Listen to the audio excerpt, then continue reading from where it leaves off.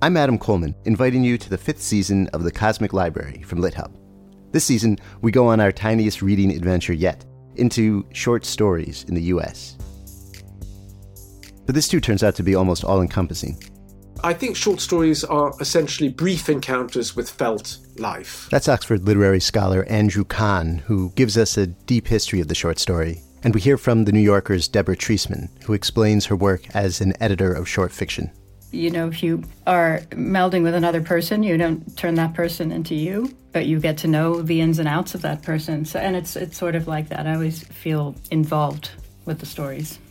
We bounce around between the history and current life of short stories with the novelist Justin Taylor. The nice thing about it going out of fashion is that it really frees you up to relate to it in a different way. This being the Cosmic Library, we make sure to go way beyond U.S. short stories, too. Here's the Washington Post critic, Becca Rothfeld. A lot of Kafka short stories, I think, gesture at or describe sort of nightmarish geographies or architectures. And the actor Max Gordon Moore reminds us just how wild short stories can be, with a reading in its entirety of Wakefield, the intensely strange, classic Nathaniel Hawthorne story. He had contrived, or rather he had happened to dissever himself from the world, to vanish. Get ready for all that and more in a season about short stories, small windows into vast universes. It's Season 5 of The Cosmic Library, available soon wherever you go for podcasts.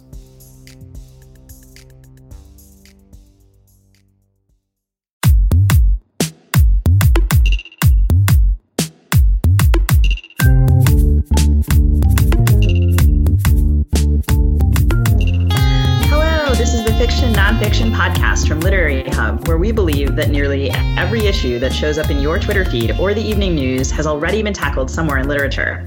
I'm Vivi Ganeshananthan, also known as Sugi, and the author of the novel Love Marriage. I'm Whitney Terrell, the author of the novel The Good Lieutenant, and with us today we have Danielle Clayton, author of The Bells and Tiny Pretty Things, and the COO of the nonprofit We Need Diverse Books. Welcome, Danielle. Hi, thanks so much for having me. We're so glad to have you. We want to talk to you about your writing and your work with Cake Literary and We Need Diverse Books. But we also wanted to have you on the show because you were quoted in a New York Times article about sensitivity readers recently. And I think probably all of our listeners saw this in their Facebook feeds, their Twitter feeds. Maybe they talked about it. And you had some serious criticisms of the way that article was framed, which we're going to get to. But for listeners who might not have read that piece, could you tell us what you do as a sensitivity reader? Sure. First of all, I hate the term sensitivity reader. I was going to ask. I prefer the term targeted beta reader. Yeah. Set because it's more accurate. Because what I do is I go through and I read for specific thing, specific representation. So that's first off. I hate that term because I'm not being sensitive. What I'm doing is I'm using my critical thinking skills and I'm using my ability to analyze to look at different structures in books and different items that reflect and telegraph and communicate culture. And if you're asking me to read, obviously it's because you have written someone who comes from my similar background. And that's what I'm looking for. So first of all, I hate that term. I'm not being sensitive. I really am I'm just an editor. And so it's another level of editing. Who created that term? Where does it come from?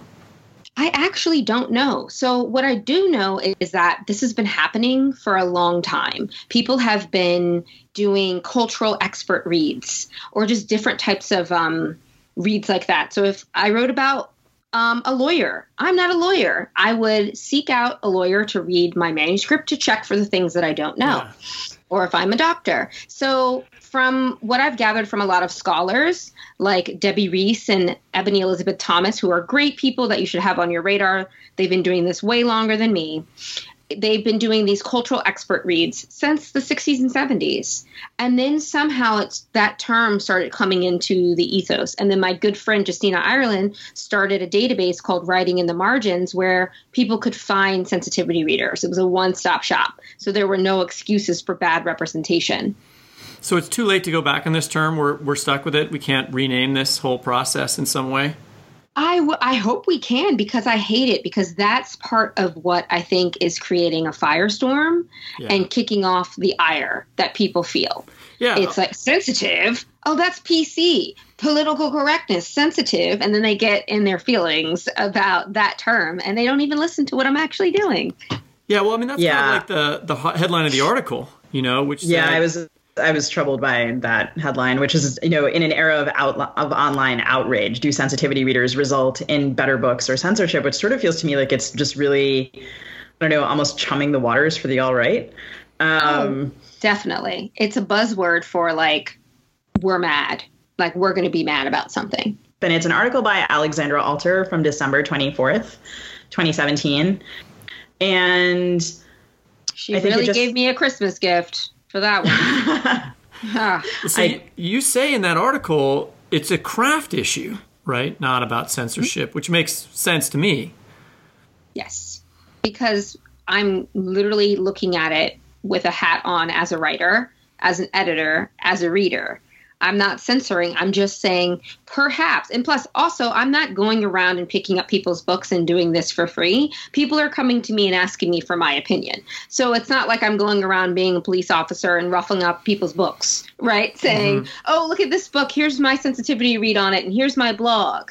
I'm not doing that. What I'm doing is I've been asked by an editor or publishing company or by an individual to read their book for money because I have an expertise. And then I give my feedback. Could you give us an example of a read that you did that was sort of talk a little bit about the craft and talk maybe a little bit about how the authors you work with usually respond to your help? Sure. The authors that seek me out, and when it's like author to author, are always so wonderful, right? They've come to me. We're usually friends or know each other from the author world, and I read their books, and they're like, "Oh my goodness, I didn't think of that." And then when it's from an editor at a publishing house, I usually don't get to connect with the author on the other side. So essentially, because most of these I sign confidentiality agreements. Let me think of one. I read a picture book about Jimmy Carter. And he had a Black best friend growing up. And that was some of the impetus for some of the decision making that he made in office, supposedly. And so, this was one where they wanted me to read for the Black representation in the book, even though it was about a white man. And they kept talking about segregation this and segregation that. And I said in there in one of my notes, I said, you're laying out segregation as if it's something that was chosen by both white Americans and Black Americans, and you're not addressing the power dynamic. You keep bringing it up as something that keeps these two groups of people away from each other, but you're not being clear. You're not telling the truth on the page. This was set up by white people in the South. So you have to reconcile with what that means to a friendship of two boys, and you're showing this on the page. You have to be honest. If you're going to write diversely, you need to sort of tell the truth. And by that, I mean not your glamorized version of the past, if you're doing historical fiction, for example. So you mentioned in passing briefly there, and I just want to follow up, like you mentioned that you sign non-disclosure agreements, and I wonder for like, say, what percentage of what you do is that a factor, and does that better the conversation in some way or enable communication that might not be happening otherwise? I think because at first they didn't start having those non-disclosure agreements, it came because there were some sensitivity readers that would go online and blast the book before it comes out, which is unfair. As a writer myself and an author, if I have someone's sensitivity read my book, which I have, and they went and said that I did all of these things incorrectly before I had a chance to revise, I would be devastated by that. And you mentioned that you've used sensitivity, or I'm going to say targeted beta readers. Now I'm going to correct my term. Let's see if we can start using that term in this episode. That you use targeted beta readers yourself. Can you talk about that a little bit? Sure. I rely on them. So for my first series with my writing partner, Sona, it's called Tiny Pretty Things. It's about 3 girls in a ballet boarding school that are willing to do whatever it takes to be the best. We wrote from the point of view of a white American girl, a Black American girl, and a Korean American girl. My business partner and I, neither of us are Korean. So she's Punjabi. So we decided to we had 12 readers total, because we had 6 from the ballet world. We had 2 people reading for eating disorders, which show up in the book. And then we had 4 Korean readers, actually, that read the book for our Korean representation, because we felt it was super, super important. And before I get hate mail about why I didn't get white people to read my book for my white girl that I wrote, I will have to say that I feel like as a minority in this country that I'm very well acquainted with how white America functions. So I know it really, really well. And if you read the book and you tell me I'm wrong, I'll take that bullet. But I'm pretty sure I know how white women behave and how white girls behave. That story to me, I mean, I sort of have this theory that like the future is going to be. Actually, John Freeman used this term one time. He's been on the podcast before. It was at an event we were doing, and he said, he used the term a polyphonic novel or a multivocal novel. I mean, Kansas City is a multivocal city, right? So you have many different groups that are living together, and New York is even more that way, right? And so any one person from any one group trying to write about a city is going to have to cross lines to write about it accurately. Absolutely. Absolutely. And I definitely agree with you. That seems to me like the exciting future of the American novel rather than something to be avoided or worried about. But we do have to grapple with this idea of power, and nobody wants to talk about that. And that's the piece that I think really touches people's nerves, or at least when I talk about it, people get really mad about me and send me mean notes. There is a power difference. It's not about people like, oh, you want to police who can write who. No, everyone should write what they want to write. I want to write what I want to write. Writers should feel free to do that. It's about the system of publishing. That's what I'm talking about and calling out and being honest about. It's not about us as authors and us in the way that we write. It's about how our manuscripts move through this machine. They move differently, and nobody wants to talk about that part. That, yes, I can write cross-culturally and I can write and do these things, but when my manuscript and my book enters the marketplace, that's when we have to grapple with this sort of institutional discrimination and how there are certain people that get their manuscripts through easier, even when they're writing outside of themselves, right, than when I write from my own point of view. So nobody wants to really talk about that. And that's the issue that I had with a New York Times piece on this, on all of the pieces almost, except for one by Everdeen Mason at the Washington Post. She did an article on sensitivity reads that was so much better balanced. So one of the things that we're doing in this podcast, or we want to do, is talk about the literary industry itself and editors and agents. In fact, we're going to have an agent on in the second half to talk about that. I was unaware of the practice of sensitivity reads. But it's just the same as what I do with friends, basically. Mm-hmm. You know, or when I was embedded in Iraq and I wanted to write about the military, I spent a lot of time getting to know soldiers, and then I would ask them to read the book, you know, and I would ask them specific parts. Well, how does this machine work? Did I get it right? Would you use this, you know, tool here, or, you know, that sort of stuff? I mean, it just seems like the natural process of writing a book to me. Then why are people so mad? They're mad. I'm confused about that. I don't get that part. Yeah. Do you? I want to know if Sugi sends her books to other people to read, or if you get people requesting you to read.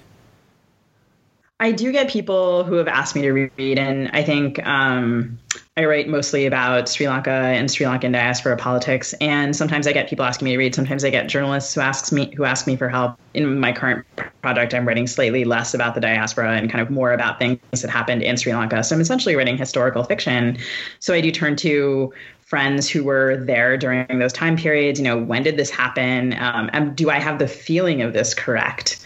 Right. And those people's opinions, I mean, frankly, those are often the people I'm writing for. Right. Like, I'm a member of a diaspora and I'm writing about my parents' native country.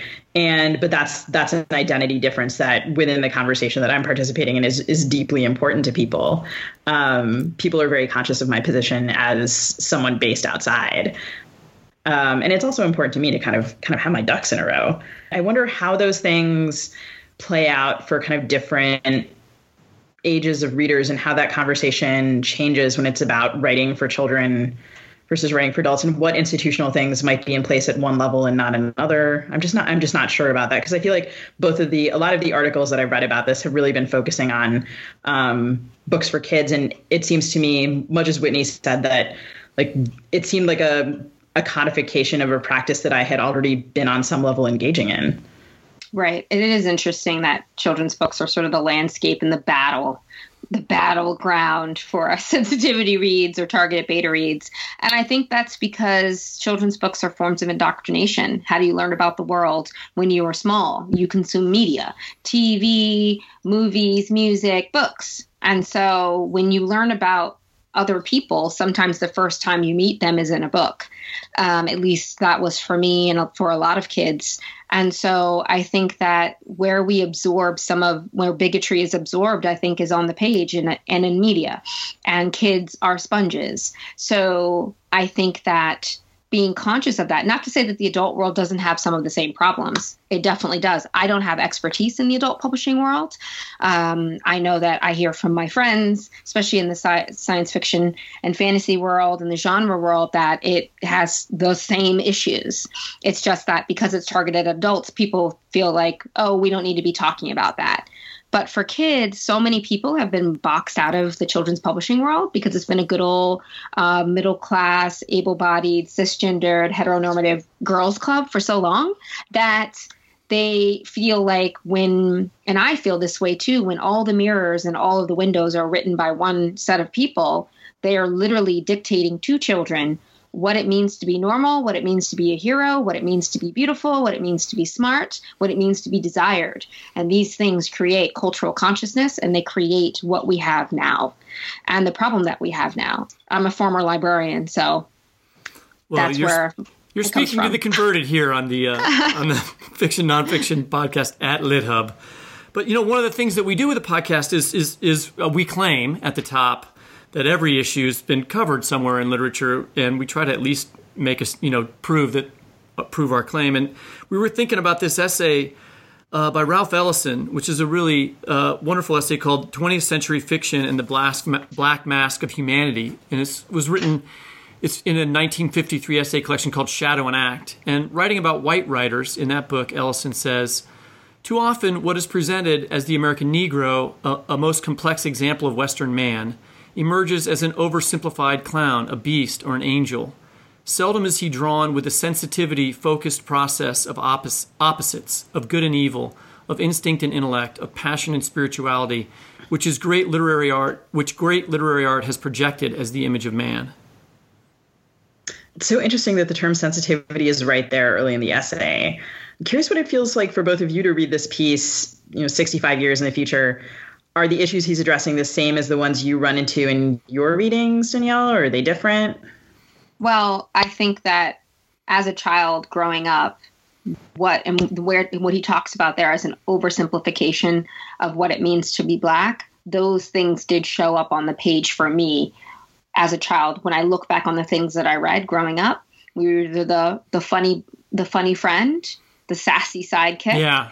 The evil, like when I look at books I love like Narnia, and when I look at even Tolkien's Middle Earth, the men that are from the other continent, and even the orcs, they code as being brown or Black, or they're angels there to save white people or to make them feel human. We can see that in To Kill a Mockingbird, right? We've got Calpurnia. Oh God, I'm going to get so much hate mail anytime I mention that book. You've got Calpurnia, and you've got her as an angel. I feel like To Kill a Mockingbird totally works that way. So send your hate mail my way as well. I will, because it's a lot. Everyone loves that book. And so you've got these three ways. We're funny, or we're evil, or we're there to humanize white people and to show them that they're, that Black people have humanity, or that they can be their best selves. It's like when I read The Help, and when I see that movie, I'm like, oh, here we go. It's the same thing. So I think it's just, he's talking about the fact that those three boxes are what Black people and Black characters are put into. And it's a pervasive issue in fiction that has been happening since we sort of entered. Yeah, that was the line, that the section that really struck me. There's this bit about sort of, these characters are there to console the white man in his guilt. Mm-hmm. And I was like, yeah, I think when I think especially of children's books, I think something that's really sad for me now is that, the children I know, the children with whom I talk about books, I think it's a lot of fun for me to talk to children about books, and it's really upsetting for me, especially when I think back to books that I loved as a kid, and I realize I actually wouldn't recommend some of these books to the children who read kind of in my vicinity, because they have racist stereotypes in them, like, The Horse and His Boy, for example, which I remember as a child loving that book, which is about these two brave kids and their friendship. And it has all this sort of coded stuff in it about swarthy, evil men. Yep. And it's in the Narnia series, and I didn't even remember it. And then I went back and read it as an adult and was just horrified. Exactly. It's really sad, because then you realize that all of these codes really seep into sort of your self-esteem as you grow up, and what you find beautiful, what is light and what is dark, what is good and what is evil. These things are coded.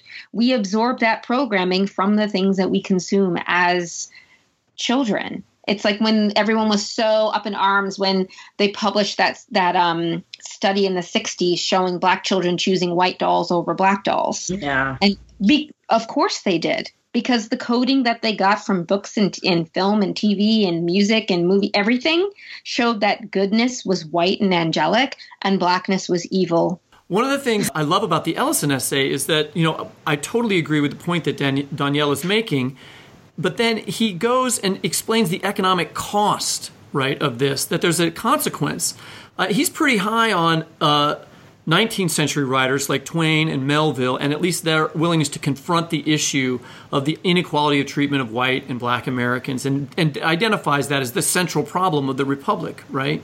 But he goes on to say that, one of the problems with somebody like Hemingway, who he's very critical of in the essay, is that Hemingway and Steinbeck really don't talk and can't talk and don't know how to write about black characters. And he says there's a consequence to this, is that he talks about how industrialism, and basically he's talking about capitalism, was reacted to in Europe by writers who wrote anti-capitalist and tried to critique capitalism, right? But the problem with somebody like Hemingway is that he couldn't critique the economic system of America without running into black Americans, and he didn't want to write about them, so 20th century writers avoided that capitalist critique because they couldn't deal with race. And to me, that seems like such a tragedy and such an important point to make. Like, I had never thought about that connection until I read this essay. Yeah, and it's sort of sad. It's like, wow, you think that I'm so different from you that you can't even include me in your work? Yeah. That you don't have the imaginative capability to even see me? Because you've never loved a black person, you've never let a black person in your house, you know what I mean? Like, you have not, Jackie Woodson says, you've not sat at my grandmother's table. She has this beautiful Hornbook essay where she talks about, if you're going to write cross-culturally, I need to feel like you're sitting at my grandmother's table.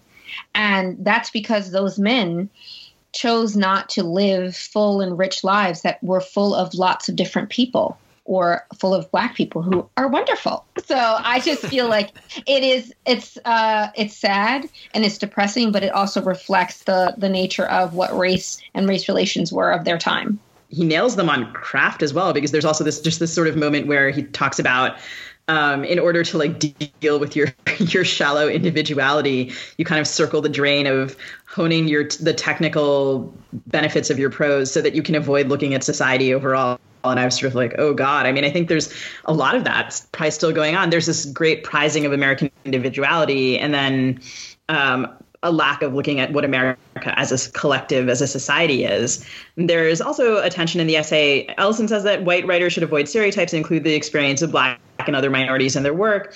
Then he also says that black writers and writers from other minority groups, quote, have their own task of contributing to the total image of the American by depicting the experience of their own groups. And Danielle, you've worked with white writers who are writing about black characters, and you're often complimentary of their work. But in the Vulture interview that you just did, you also note that one problem with white writers writing about race is that they're, quote, showing up and taking a seat. And I wonder if you could talk a little bit about that. Sure. So I've talked about how I run a writing cross-cultural retreat. We Need Diverse Books has one with a great company called Madcap Retreats. And I believe that everyone should write cross-culturally and try it and stretch yourself. It's a craft issue. It's not about, for me, that writers can't do it. I named several that could. Tessa Gratton, Kate Elliott, Marie Rakowski. There are more that have done it so well, phenomenally. It's about what happens when those manuscripts come into the publishing machine.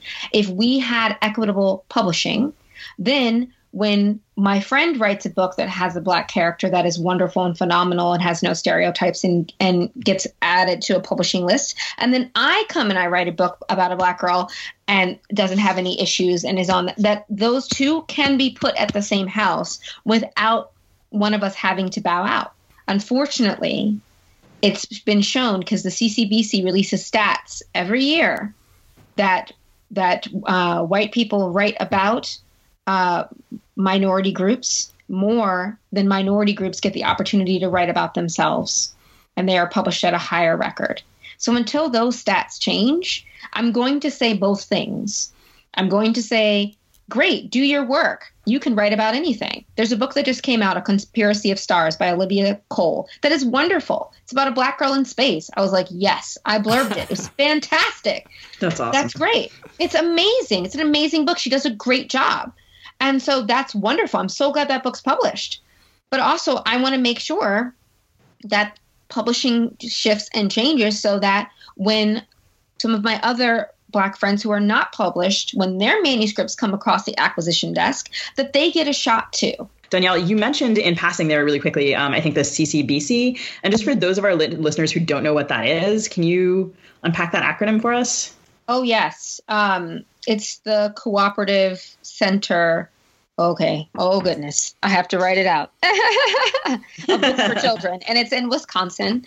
And they receive books from all publishers and they keep a tally. And they've been doing it for years. They literally record the books about and by people of color and about children of color, and to show who's writing about who and who's getting published. And they release the stats every year.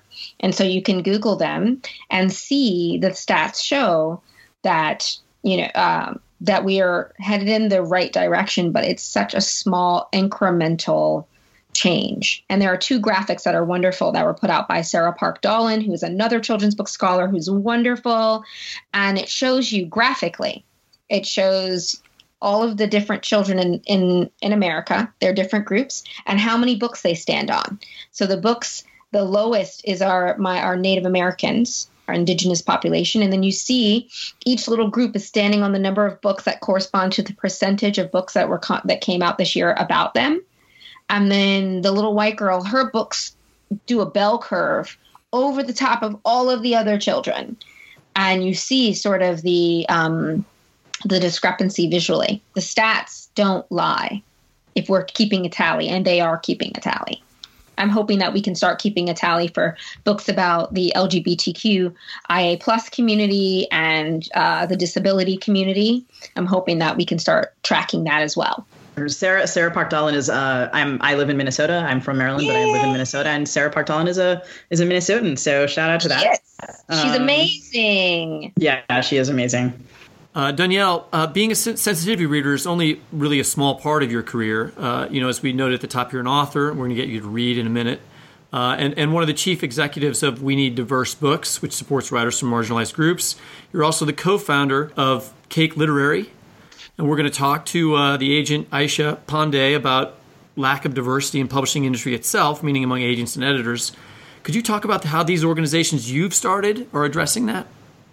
Sure. Well, I didn't start We Need Diverse Books, but I jumped in there as soon as L&O made the call. She was so upset about one of these posters for children's luminaries that were presented at Books Expo America, and there were just no people of color, but there was a grumpy cat, and she just couldn't understand that. So that was the only diversity there. So she started a viral hashtag called We Need Diverse Books, and had people across the world share why it's important that every kid deserves to see themselves as the hero in a story. And it went viral for 4 days.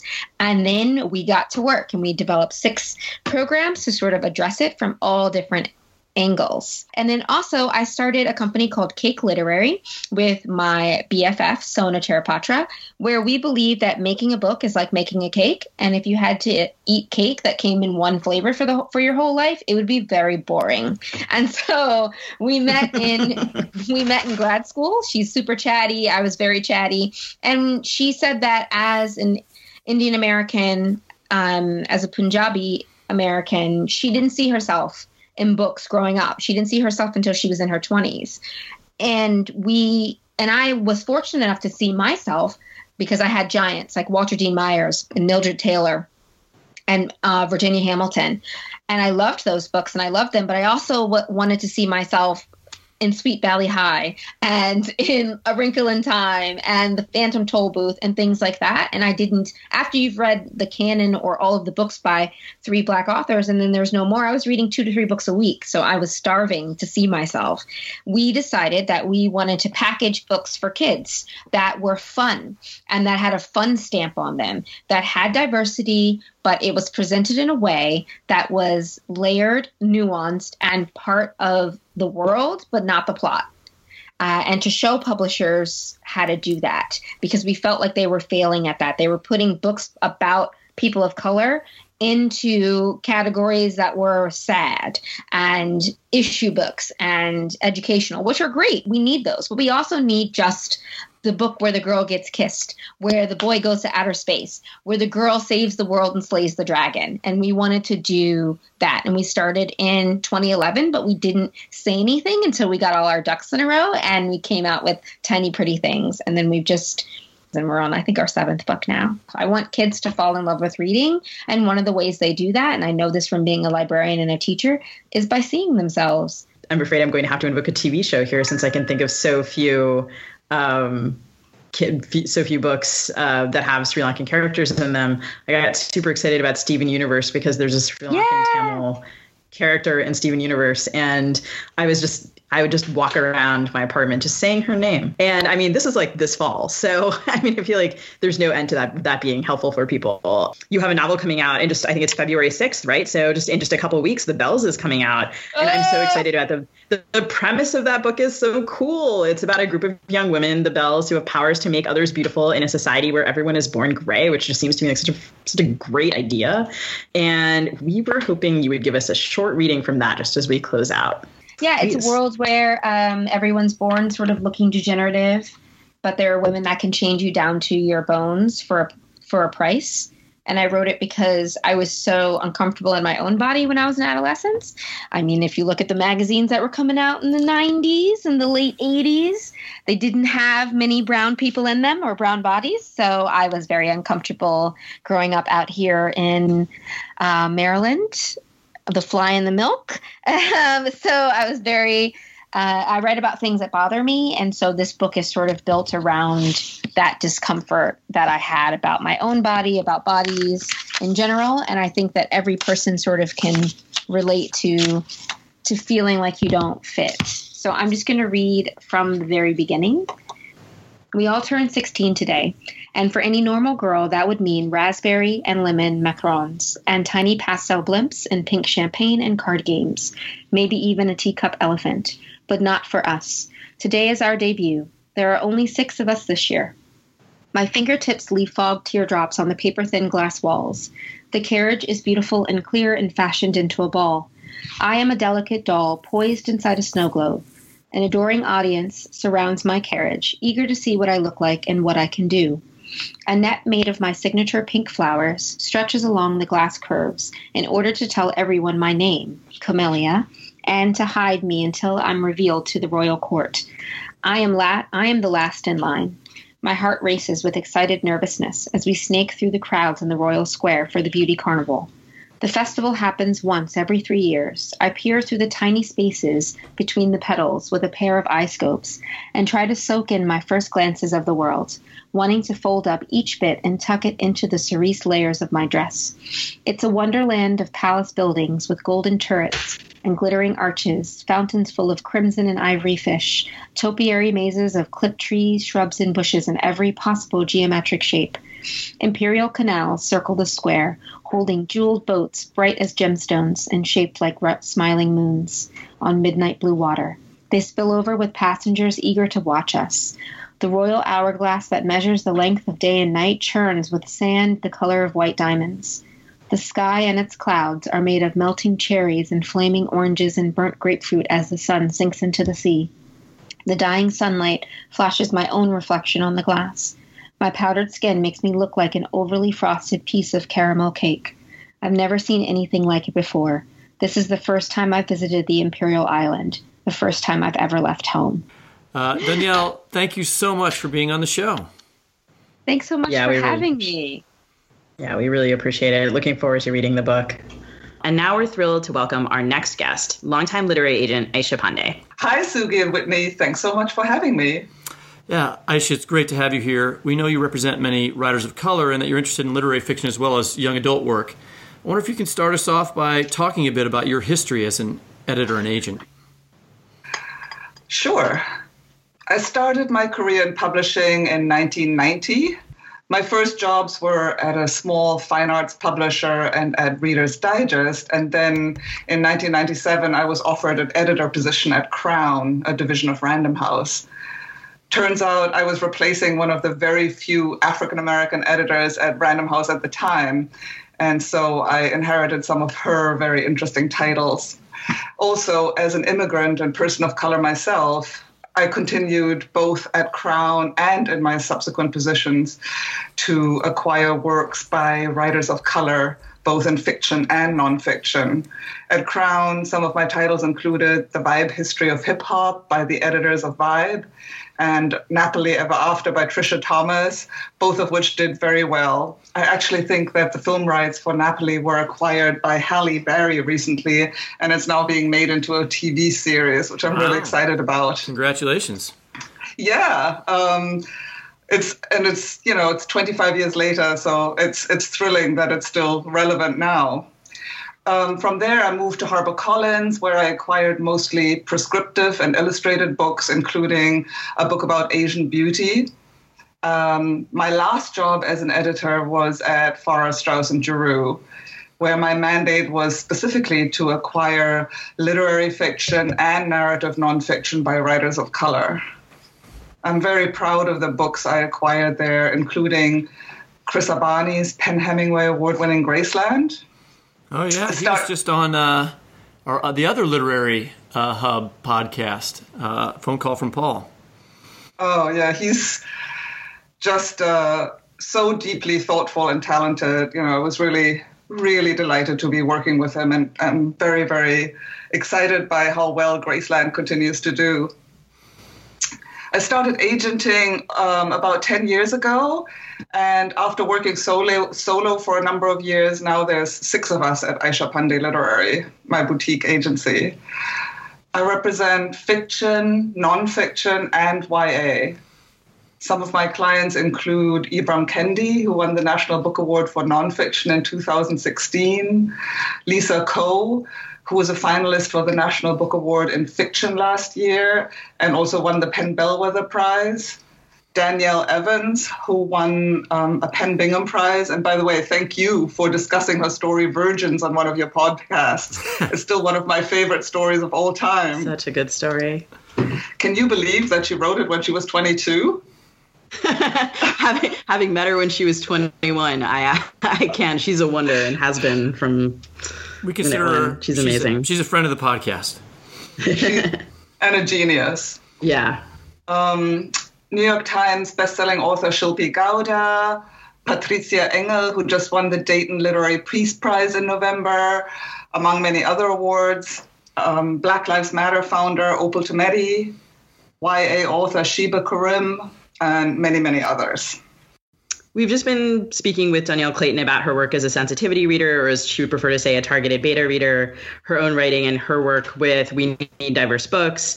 And that conversation was just underlining for me huge questions I have about publishing's diversity and I think have had for a long time. And I was sitting around with a writer friend of mine, and we were thinking about editors we could name who were people of color. And we're both pretty obsessed with this topic, and we could hardly come up with any.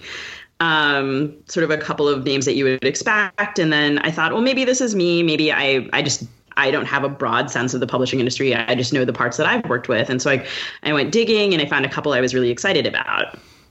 I also sent Sugi this article about Ta-Nehisi Coates' editor, Chris Jackson. Vincent Cunningham wrote this profile of him in the New York Times Magazine in February 2016. And I thought it was a pretty good, interesting portrait of how he'd affected the industry by working with a number of black writers. And for our listeners, we will post this article to our Facebook page when we post the episode too. But we want to just read two short passages from that article. One is a quote from Chris Jackson. Quote, "I want to protect the writer of any race from the dishonesty of racism and how it can inflect any kind of work," he said. And for writers who are trying to challenge the pandering of the white gaze, if you have to go through a series of gatekeepers who are uniformly white, you're going to end up with something that's, here came a considered pause, it's going to be tough to preserve the integrity in the end. The other is Ta-Nehisi Coates talking about his relationship with Chris Jackson.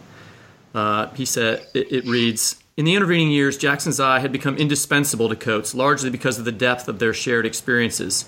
Quote, "You can't say to Chris, you don't really know about the struggle," Coates said. "Chris knows, and if Chris doesn't get it, then you need to go back to square one. That's rare for black authors. Very, very rare." I'm a great admirer of Chris Jackson and Ta-Nehisi Coates, of course. We actually worked together briefly at Crown, and I have watched his rise through the publishing industry with awe. Apart from being a brilliant editor and advocate, he's also a genius for the way he has navigated and succeeded in a white industry while continuing to fiercely guard his authors and shepherd them. And somehow he manages to extract the very best work from them and helps them to stay true to their visions and their voices, which is just so rare. It's really hard to build a big career as an outsider, somebody without an academic or a family pedigree in an industry that's just still so reliant on patronage and connections and mentorship. I was just going to ask how the industry's lack of diversity has affected the writers of color that you represent, and how, if at all, it's changed over time. My clients have been impacted by the lack of diversity in quite a number of different ways. For one, they're always being compared to the one successful writer with whom they share a cultural or ethnic background, being asked to write a book sort of, quote unquote, in the vein of Ta-Nehisi Coates, or like Roxane Gay or Angie Thomas, the YA author of The Hate You Give. The industry seems to have a tendency to glom onto and elevate the very few successful voices by people of color and think of them as representative of their entire community, as if there was only one African American or one Latino community, and not really acknowledge the broad range of voices that deserve to be heard. So being shoved into a narrow pigeonhole is one issue. And then there's this issue of relatability that you mentioned. I was looking over some responses to a recent submission of this utterly amazing novel by an Asian author whom I don't want to name in this podcast because her book is still on submission. And the book is set in the country of her birth. And she is, in my opinion, one of the most promising and talented writers out there right now, like sort of big prize-winning kind of talent. So here are some of the comments that we got. I couldn't connect with the voice. Well, the voice is very much in the dialect of the country where she's from. It's not really hard to understand or to follow, but it's just very distinctive to that part of the world. Another comment was, I found it difficult to know the characters and to slip into the story. Another, the narrator's voice made me feel distant from the characters, and I found myself reading it in a more of an intellectual mode than an emotional one. Another, I didn't find the emotional traction. Another, I didn't connect with the characters on a deeper emotional level. So to me, it felt like the writers have this responsibility to create characters that white editors can connect with emotionally. Speaking just for myself, I tend to connect emotionally with characters who in some way mirror my own experiences or things that I've had to struggle with. In my case, for example, being an other, an outsider, an immigrant, a woman of color. So as much as we talk in the industry about universal themes, we all yearn to have our own lives reflected in the books that we read. And so it makes sense that white editors, who also mostly stem from a rather narrow, privileged background, would be more drawn to characters in whom they can see themselves. And I feel that that's really a big problem.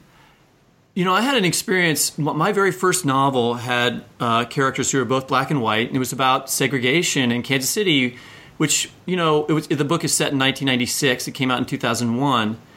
People are aware now of northern cities and their deep roots of, you know, sort of systemic racial segregation because of Ferguson. But at the time, that wasn't something that people talked about very much. And when I turned that book in, my editor was white. He was a terrific editor. He was from the South.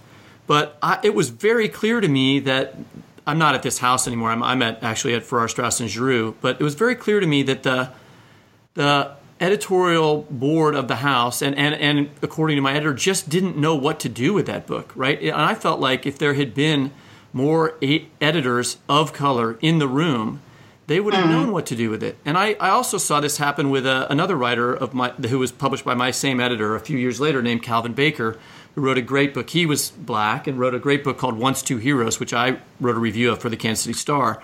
But again, I felt like it was a very direct, it's a wonderful novel. It's about the story of two soldiers, one black, one white, who come back to America after the Second World War.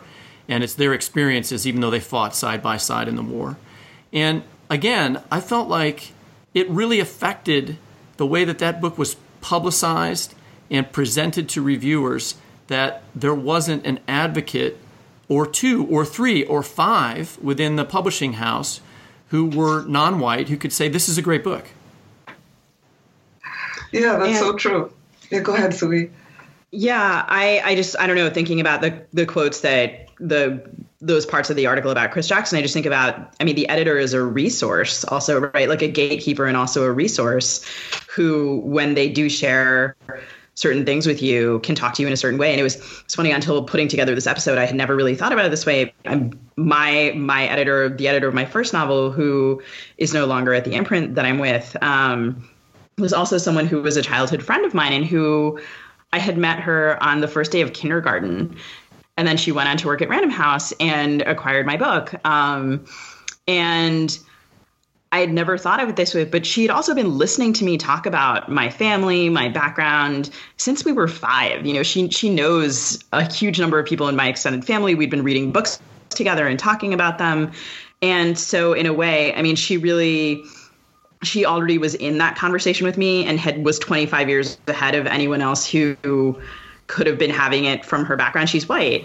And she was a wonderful editor. I do think like that distinctive history and experience really changed that relationship. And Aisha, I'd love to go back to what you were saying before about writers feeling pressured to write in the same way as, say, the most prominent writers from their backgrounds, you know, say Black writers being told to write something in the vein of Ta-Nehisi Coates or Roxane Gay, both of whom are obviously incredible writers. But there's great variety within these communities. And the ways that writers of color sometimes feel pressured to perform came up when some writers were responding to our posts about this show. People were talking about feeling pressure to perform their identities by, say, writing protagonists who match their own demographics.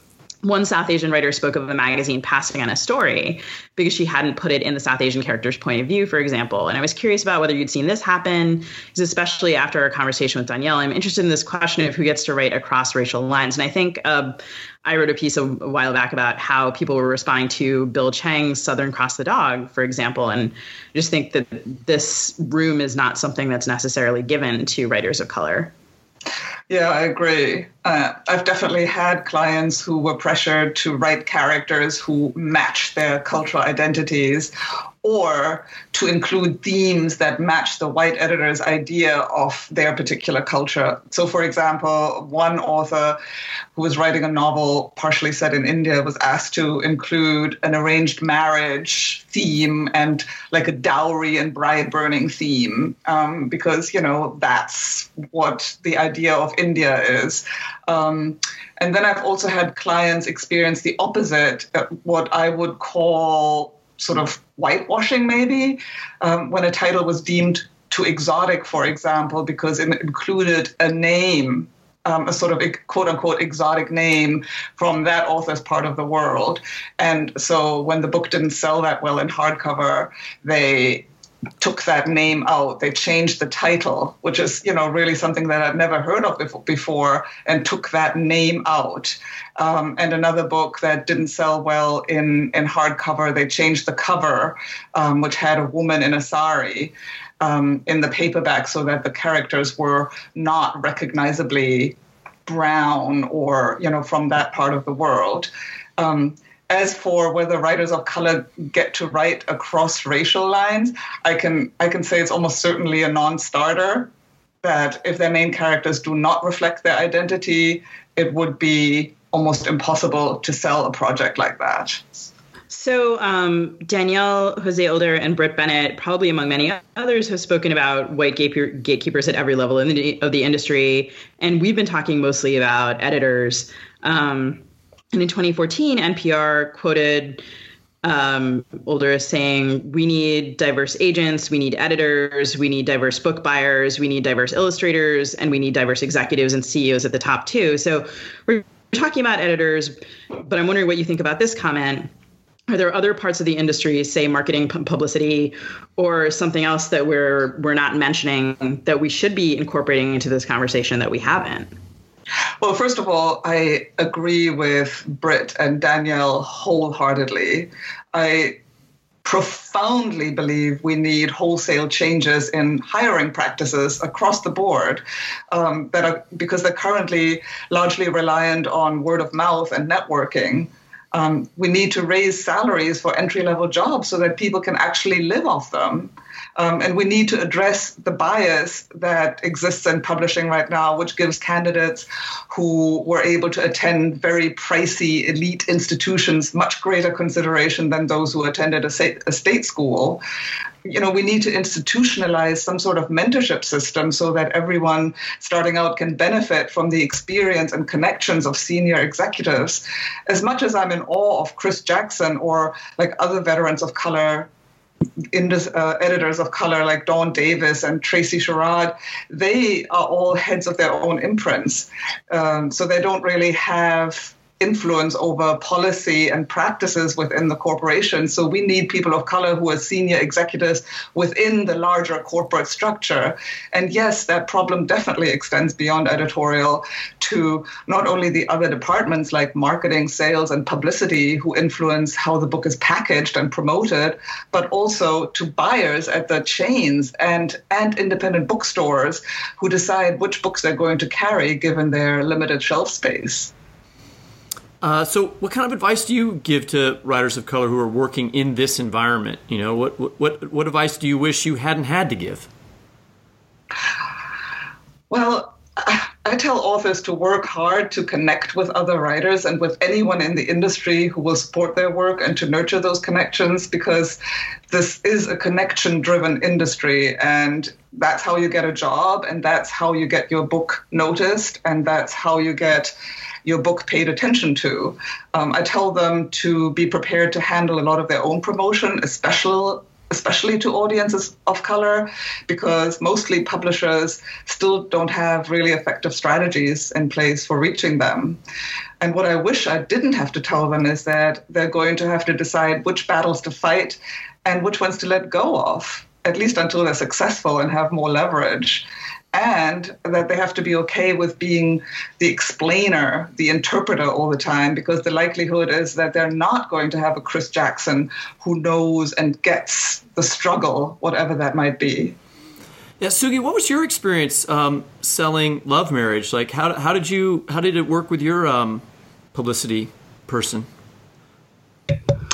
Well, I think referring back to that relationship with my editor, Becca Shapiro, which I think was just so unusual, I think that saved me from a lot of, in a way that I did not at the time recognize, really, because she already knew so many things that I would have had to explain to someone else. I think I didn't have to do that.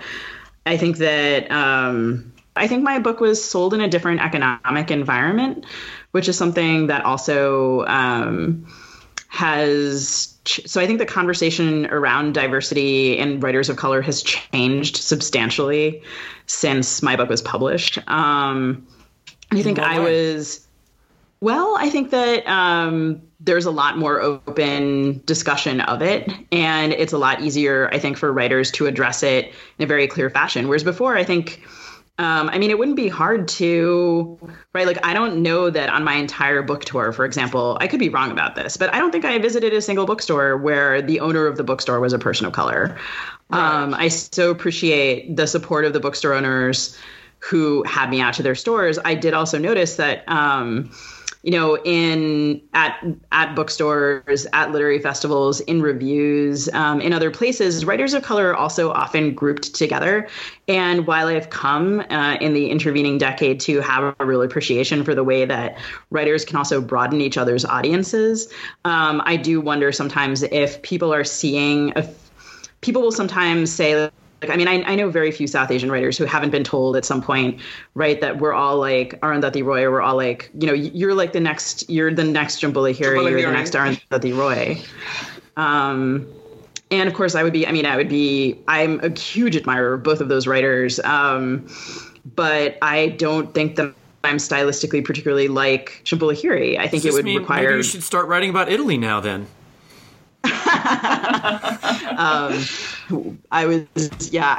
After my 6 wonderful days in Italy this fall, I very well might do that. I think that it's also true that a lot of people have faith that readers will show up for white writers. And I think that one leap that we have to take here is to think that readers will show up for writers of color too. And my friend Mira Jacob wrote this terrific piece in part about this, based on an incident that happened to her where she was giving a speech at a publishing event she was talking about race, and no one was listening to her. We'll put that piece on our Facebook page as well. Readers can't show up if the books aren't published. Readers can't show up if the books aren't reviewed, if they don't know about them. Readers can't show up if booksellers don't put those books in the stores. And there are wonderful people out there who are supporting books in these ways. And expanding the expectations for the ways that readers might react, I think would be really valuable. I completely agree. And, it's not like when a book by a white writer fails, that editors are saying, oh my gosh, we can't possibly acquire another book by a white writer because the last one didn't do well. But that's definitely something that I hear all the time. Oh no, we can't acquire this book by your Bangladeshi author because we had a book by a Bangladeshi author last year that just didn't do well. And so we think that Bangladeshi books just don't do well. Does it help, though? Does it help that there have been, at least, it seems like to me, at least I can think of a couple really successful books from 2016, like Yaa Gyasi's Homegoing and Britt Bennett's The Mothers, that seem to have sold very well and been successful. Does that help change the landscape, or no? That's just a passing thing. I don't know if it's a passing thing. I feel like we've been here before. 20 years ago, there were all these imprints that sprung up, African-American imprints and even sort of Latino imprints, because people realized that there were, in fact, audiences for books by people of color, and that people of color read books and buy books. But then slowly, those imprints kind of faded away, and the interest in those, because ultimately it's a trend-driven industry and they're always moving on to the next trend. So I want to see some sort of more fundamental changes happening to reassure us that it's not just another trend, this whole diversity movement. We had a writer message me to ask if we could talk about those who have multiply marginalized identities, which seems to me like such an important question. And the response is those people meet because of course, there are writers who are Black and queer, Black and disabled, Black and queer and disabled. Those just being examples. I mean, do publishers understand that there are audiences for this material? Because I can also think of instances, not even sort of intersectionality examples, but, moments when reactions to my work have been sort of like, I remember sitting in workshop and having someone who was my friend sort of be like, could this many characters really die in this situation? And I was like, oh no, they did. That's actually a pretty accurate representation of how this situation happens. So just sort of the idea that our lives and our histories are plausible and that there are audiences for them.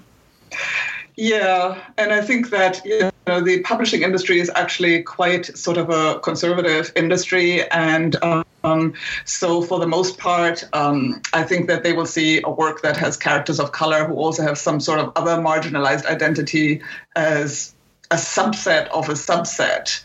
And the common received wisdom is that white readers don't buy those books, don't buy those books, and that there are just simply not enough readers of color to make books like that worth publishing. I mean, there are exceptions, of course, especially in the YA world, which tends to be more progressive. And I don't really mean to, blow a lot of doom and gloom here, because I do see some changes happening, particularly some bright lights are there's POC and pub movement, that is really being very articulate in their demands, and the way that their activism has brought more young people into this space has been very encouraging and heartening to see.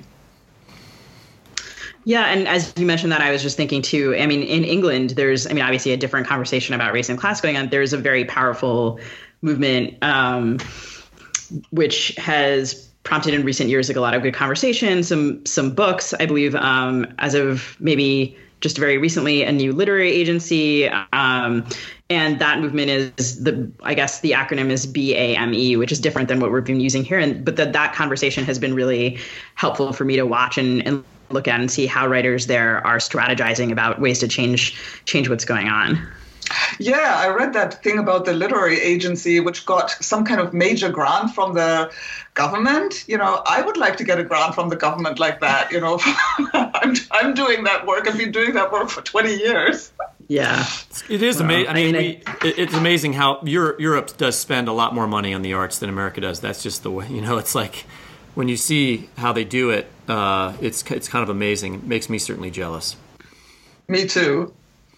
Well, hopefully we do, as you say, have some bright lights to look towards as we consider how this conversation might move forward. We'll be continuing the conversation on our Facebook page, on Twitter.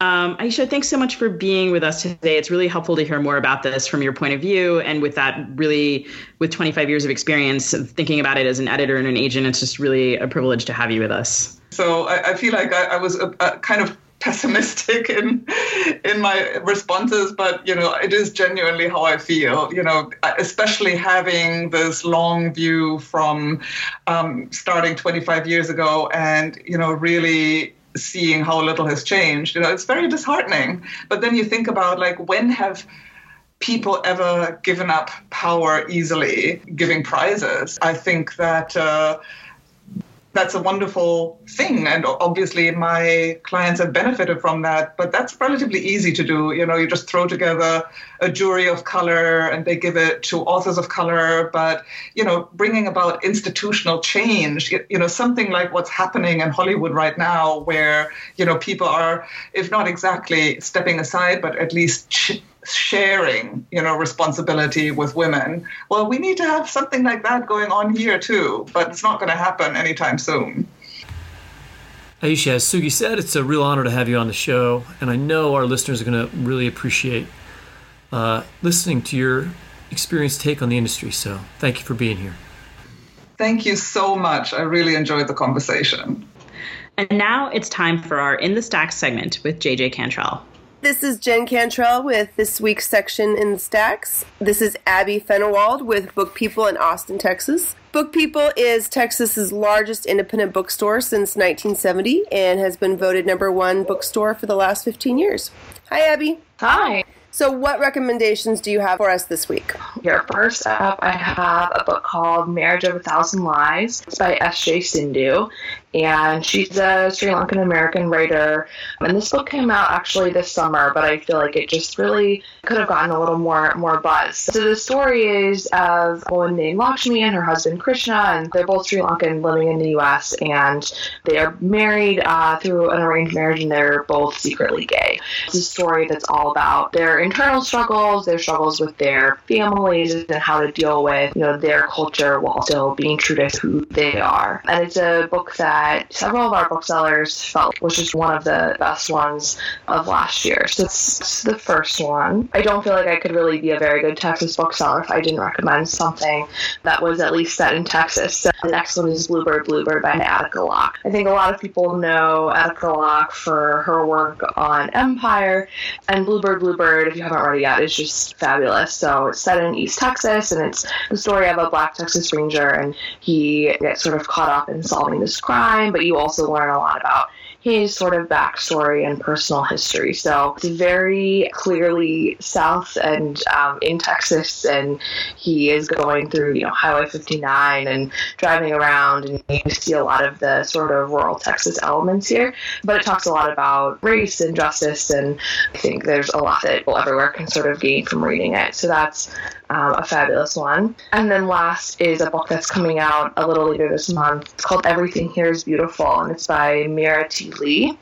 Wonderful story of these two sisters who have come to the U.S. and they're brought them over dies, and so the two of them sort of have to take care of each other. One of them begins going through some sort of mental health problems and is hearing voices, and the other sister has to help her. And so while you're getting all their sort of normal everyday parts of their lives, they are both, of course, growing up and falling in love and getting married, and the one who sort of has all these mental health problems is in and out of hospitals and all this kind of thing. It's very much the story of two sisters and their sort of bond to each other and how they deal with that, and it's just a really fascinating sort of heartbreaking story. So those are the three recommendations. All right, given today's topic and, of course, our ever-churning news cycle, I want to end today's episode with a brief note about the passing of a writer who mattered a lot to me.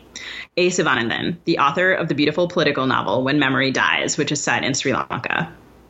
Sivanandan left his native Sri Lanka after anti-Tamil riots in 1958 and went on to become the founding editor of the influential journal Race and Class and the director emeritus of the Institute of Race Relations in London. He wrote hugely influential work about Black and working class politics in Britain. We'll be posting a little bit more about Sivanandan on our Facebook page, so if you're interested, you can head there for more information. And I hope that you'll check out the novel. And that's it for today's episode of Fiction Nonfiction. Our theme music is composed by Travis Workman. You can subscribe to us in iTunes, on Apple Podcasts, Stitcher, or through the Literary Hub website. Thanks so much to the wonderful listeners who've been posting reviews on iTunes and following us on Facebook, where we're at FNF Pod, or on Twitter, where we're at FNF Talk. Keep reading, you stable geniuses.